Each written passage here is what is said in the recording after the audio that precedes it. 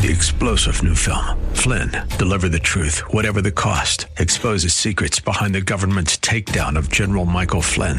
Flynn knew what the intel world had been up to. He ordered the first audit of the use of contractors. This set off alarm bells. He told the truth. He was the most dangerous person for Donald Trump to hire. They had to get rid of Flynn. Flynn, deliver the truth, whatever the cost. Available now. Watch it today. Go to salemnow.com. salemnow.com.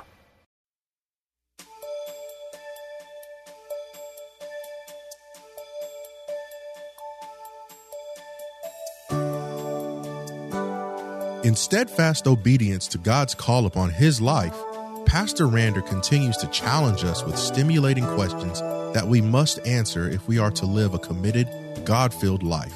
We cannot reach our full potential short of giving God, rather than this world, our very best. The only way we can maximize our God-given capacity is to walk by faith at all times and in all things. God's word tells us that we must look to the hills for help. Where does our help come from? It comes from the Lord, who made heaven and earth. Thank you for joining us today. As you listen in, you'll want to take notes, so keep pen and paper handy. Happy New Year. Why don't you say Happy New Year? Happy New Year. That's what I'm talking about. You ought to be happy and thankful that God has crossed you over. Blessed be the name of the Lord. I feel all right this morning. My. We're going to continue where I left off last week. It's part 3 because part 1 was last Sunday morning and part 2 was last Sunday night in our communion baptismal service. And actually this is part 3 in the series, How to Make the Most of Your New Year. How to make the most of your new year. By the grace of God, not only has he blessed us to see to this year, he's also blessed us to enter into a new decade. It is absolutely astounding and incredible that the Lord would privilege us to come into this year and decade in spite of how we treated him last year. Wow, that's just astounding by itself. If the truth be told, all of us have missed the mark. All of us last year failed God many times with our words, our deeds, and our attitudes. We should be filled with joy and gratitude for God's undeserved grace. For many, last year was a tumultuous year. Some of you have seen your marriage fall apart. Others have seen children break your heart. Others have lost employment, while others of you have gone through financial crises. Some of you have experienced death of loved ones and dear friends, while others have struggled with health, betrayal, abandonment, depression, and a failure to achieve personal goals last year. But nonetheless, God has crossed us over by his goodness, power, love, and grace. And all of us should be praising God that he has given us the clean slate. Say clean slate. Say, I have a clean slate, amen, of a brand new year to make a kingdom impact, not only on ourselves, but make a kingdom impact on our families, on the church, and for those who will cross our paths this year. I'm going to do a slight review, but in the review, I will progressively give new insights for today. One thing I left off saying last Sunday night was this. Number one, if you desire to have the best year ever, you must seriously confront the issue of yourself. Because the fact of the matter is, we are our own worst enemy. Matthew 16:24 says, then Jesus said to his disciples, if anyone desires to come after me, let him deny himself, take up his cross, and follow me. In other words, God wants us to follow him. So if you want to make the most of this new year, it is imperative, it is critical that we confront the issue of ourselves. And so I said last time that if we desire victory, if we're going to have a good year, as we confront the issue of ourselves, then we must deal with our self-hindrances. If we desire victory over our self-hindrances, here's what we must do. We must, A, use the word of God to filter our minds daily of the rubbish and debris that seeks to destroy our minds and our lives. So if we're going to confront the issue of ourselves, we have to deal with the things that hinder us, our own self-hindrances, which means that we must use what? The word of God to what? Filter our minds daily of the rubbish and debris that seeks to destroy our minds and our very lives. Matthew 5:8 says, "Blessed are the pure in heart, for they shall see God." Psalms 119, 9 and 11 says, "How can a young man cleanse his way? By taking heed according to your word. Your word have I hidden in my heart, that I might not sin against God." That's how we get cleansed, is through the word of God.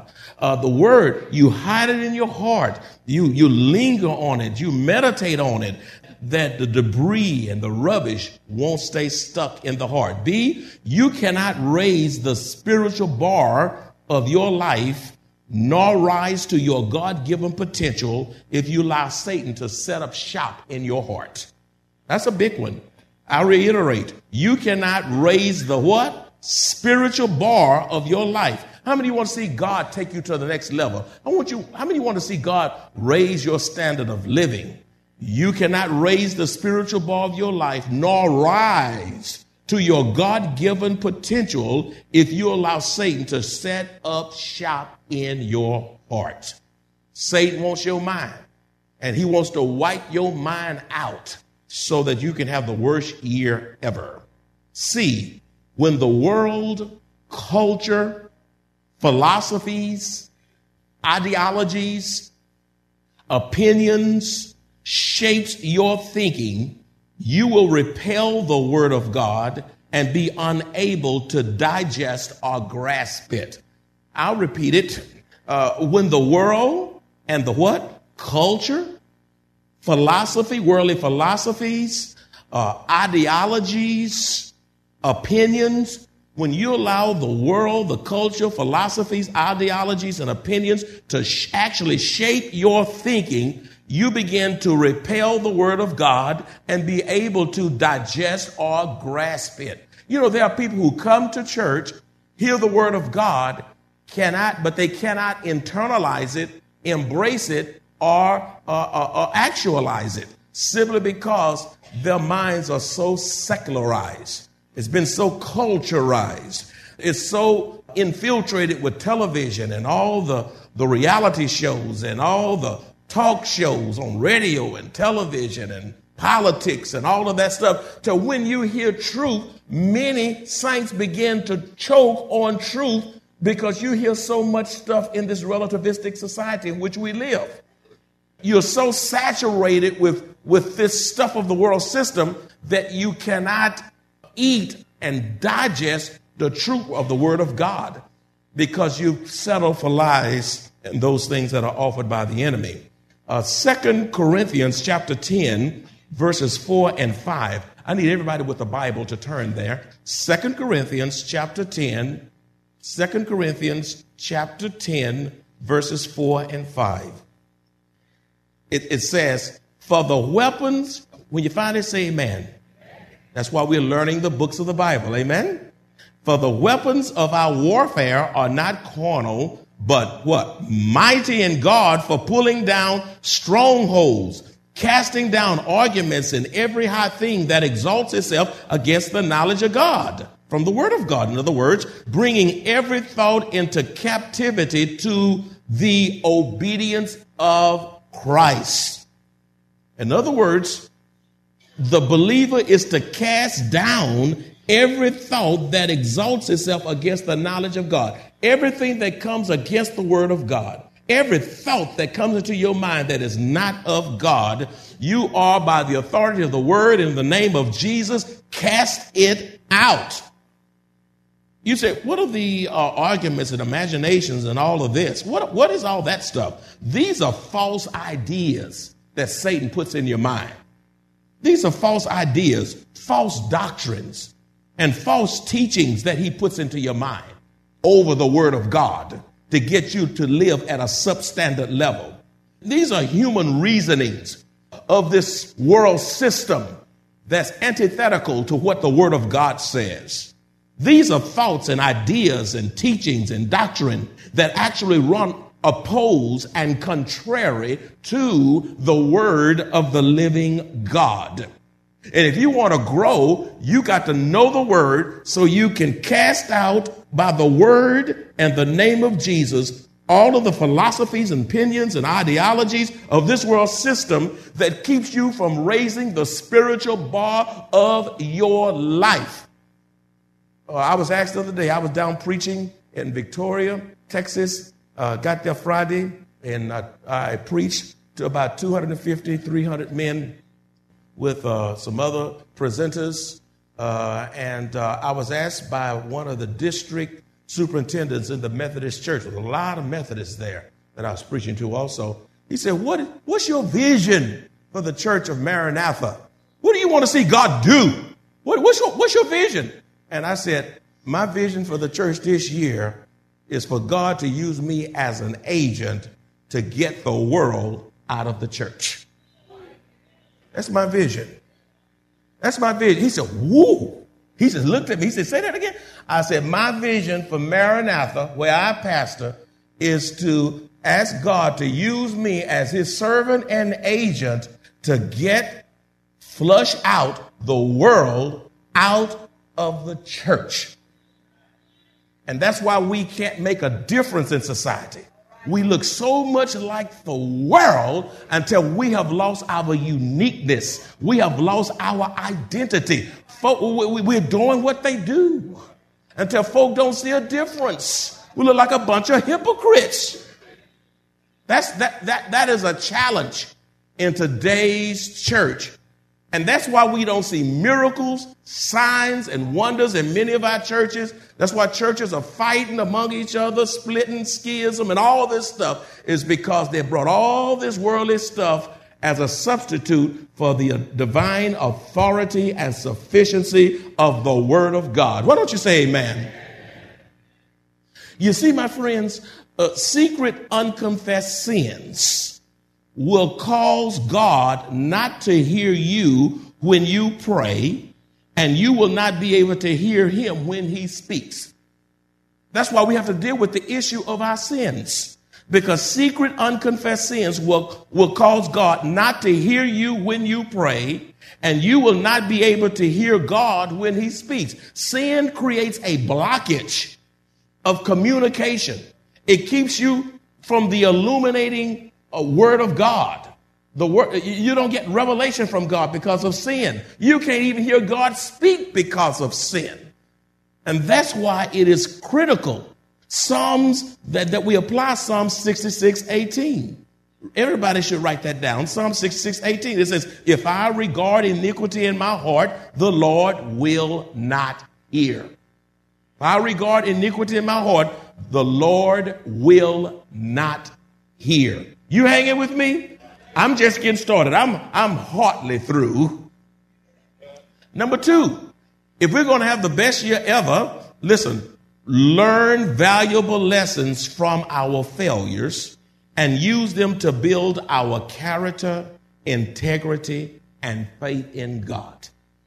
We need to learn valuable lessons from our what? Failures. Now, we've all failed. Don't say you haven't failed. All of us fail. You fail God by commission, omission, things that God told you to do that you didn't do, and things that God told you not to do, and you went on and did it anyway. You fail God in your thinking, and you fail God in your attitudes and your actions and laziness and all of these things. Learn valuable lessons from our failures and use them to build our character, integrity, and faith in God. What does that mean? It means we must refuse to allow failure to keep you from God's best for you. All of us have failed. All of us have fallen short. All have sinned and fallen short of the glory of God. There is none righteous, no, not one. Not one. So refuse to allow failure to keep you from God's best for you. You may have failed God in your finances. Matter of fact, your finances are worse off this year than they were, well, last year than the year before even. You failed God in your budget, a savings plan, a marriage, how you treated your wife or children, in your parenting. You may have failed God in maybe in trying to achieve degrees or certification or failed in an exam. Maybe you tried to lose weight last year and you gained weight. You failed God in your home improvement or purchase of a home. Fell through in your business that fell through. Even in achieving spiritual goals of last year, we can use our failures as a launching pad for success this year. Let me give you a man of God who failed, who was in Jesus' inner circle. He was a disciple of Christ, always putting his foot in his mouth, and his name was who? Peter. Peter. I want to show you Peter's affirmation of Christ. He failed God terribly. And if he failed God in this way, then we can fail him also and have failed him.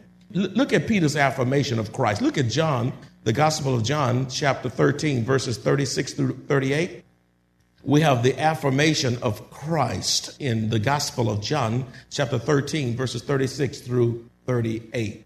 The affirmation of Christ. It says, Simon Peter said to him, Lord, where are you going? Jesus answered him, where I'm going, you cannot follow me now, but you shall follow me afterward. Peter said to him, Lord, why can I not follow you now?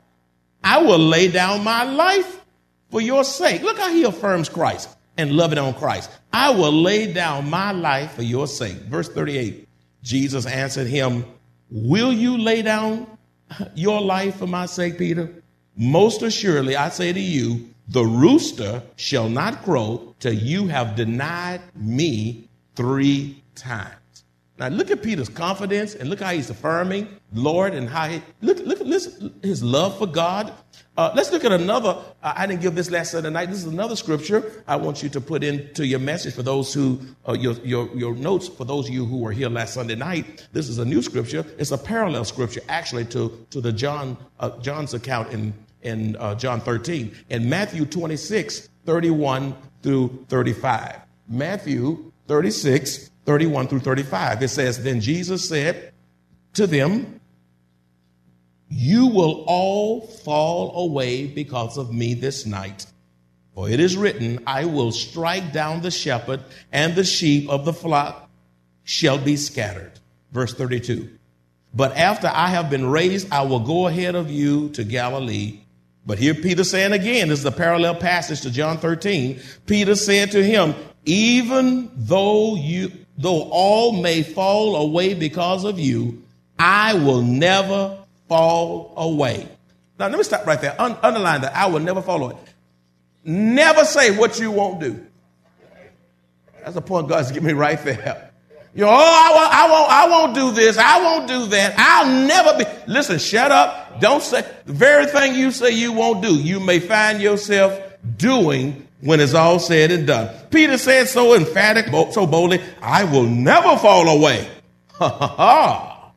Verse 34, Jesus said to him, truly I say to you that this very night, Peter, before a rooster crows, you will deny me 3 times. Peter said to him, even if I have to die with you, Lord, I will not deny you. All the disciples said the same thing too. Wow. Look at the affirmation. Now he was talking boldly, talking all that stuff, talking in confidence, love. I mean, he was saying the right things. And he meant well. I really do. But now let's look at Peter's denial that came so soon before the cock crowed. John 18:17, just jot it down for a reference, and verses 25 through 27. That's a reference to Peter's denial. But we're going to read Matthew 26, chapter 26, verses 69 through 75, as the denial passage that I choose to read for clarification this time. Let's look at Peter's denial. We saw his affirmation. Now let's look at his denial. It says in Matthew 26, 69 through 75, now Peter was sitting outside in the courtyard, and a servant girl came to him and said, you too were with the Galilean. But he denied it before them all, saying, I do not know what you are talking about. He said, I don't know what you're talking about. Now, you know, he's lying. Verse 71. And he's lying out of fear. You know, if you get scared enough, you'll lie. Amen? Verse 71. When he had gone out to the gateway, another servant girl saw him and said to those who were there, this man was with Jesus of Nazareth. And again, Peter, denied it with an oath. He took an oath, in his denial this time. I do not know the man. Verse 73, a little later, the bystander came up and said to Peter, surely you too are one of them. And even the way you talk, your language, your accent, man, give you away. Then Peter began to curse and swear. I do not know the man. But this is the same man that said, I will never deny you.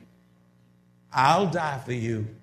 And now when the heat is on, in the crisis, he's lying, he's scared, and he says, I don't know the man, cursing and swearing. And immediately a rooster crowed, and Peter remembered the word which Jesus had said, before a rooster crows, you will deny me 3 times. And he went out and wept bitterly. Now, don't get too hard on Peter, because he's not the only one that has denied him. I believe there's some Peters in the house today. I've been a Peter, and so have you. There are times you should have spoken up for Jesus, and you hushed your mouth. God has prompted you to witness, and you missed the opportunity. How many of you miss opportunities because of reservations and because of what folk may think, because you felt like you didn't know enough, and all of these types? All of us have failed God and denied him. So we looked at Peter's affirmation. We looked at Peter's denial. Now let's look at Peter's restoration. I'm so glad that God is in the restoring business. Look at the Gospel of John, chapter 21, verses 15 through 17. This is just delicious. The Gospel of John, chapter 21, verses 15 through 17. It says, so when they had eaten breakfast, Jesus said to Simon Peter, now Jesus is in his glorified body and he's eating. We're going to eat some breakfast over there. When we get our glorified body, we'll be able to still eat. Jesus is eating and he's in his heavenly glorified body, chewing and eating.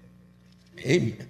Peter, Simon, son of Jonah, do you love me more than these? He said to Jesus, yes, Lord, you know that I love you. He said to him, feed my lambs. Then he asked a second time. He said to him again a second time, Simon, son of Jonah, do you love me? And he said to him, yes, Lord, you know that I love you. He said to him, tend my sheep. Verse 17, he said to him a third time, Simon, son of Jonah, do you love me? Peter was grieved because he said to him the third time, do you love me? And he said to him, Lord, you know all things. You know that I love you. Jesus said to him, feed my sheep. How many times did God ask Peter questions? 3 times. How many times did Peter deny him? 3 times. God was restoring him here. God was building up his commitment level. He was challenging his commitment level, supreme commitment to him. God knew he was about to go to heaven, and he was going to leave Peter and the rest of the disciples, apart from Judah. He was going to leave the church and the business of the church in their hands. And God was just strengthening Peter's faith. He was encouraging him. He was restoring him. He was building him up after the failure. He did not throw Peter away. As a matter of fact, he used Peter because Peter in Acts chapter 2 stood up boldly and owned up to Christ. He preached and over 3,000 came to Jesus. Amen. And just because you have failed God doesn't mean that you are unusable. Repent, turn around, and ask God to use you like never before. 4 things you can do with your failure. 4 things you can do with your failure. Number 1, surrender your failure to the Lord. That's what you do. Surrender. God, I have failed you. You know, tell him, don't just speak generically, but tell God specifically how you failed him. Just be transparent to God. Listen, if you can't be transparent to God, you're really in bad shape. You can tell God what you can't tell anybody else. So you just tell God exactly if you lied, if you told a half lie, what is a lie? If you failed in your tithing, failed in this, failed in that, whatever you failed, tell him how you have failed him and then surrender the failure to the Lord. Number 2, we can learn from our failures instead of blaming others. Learn from them.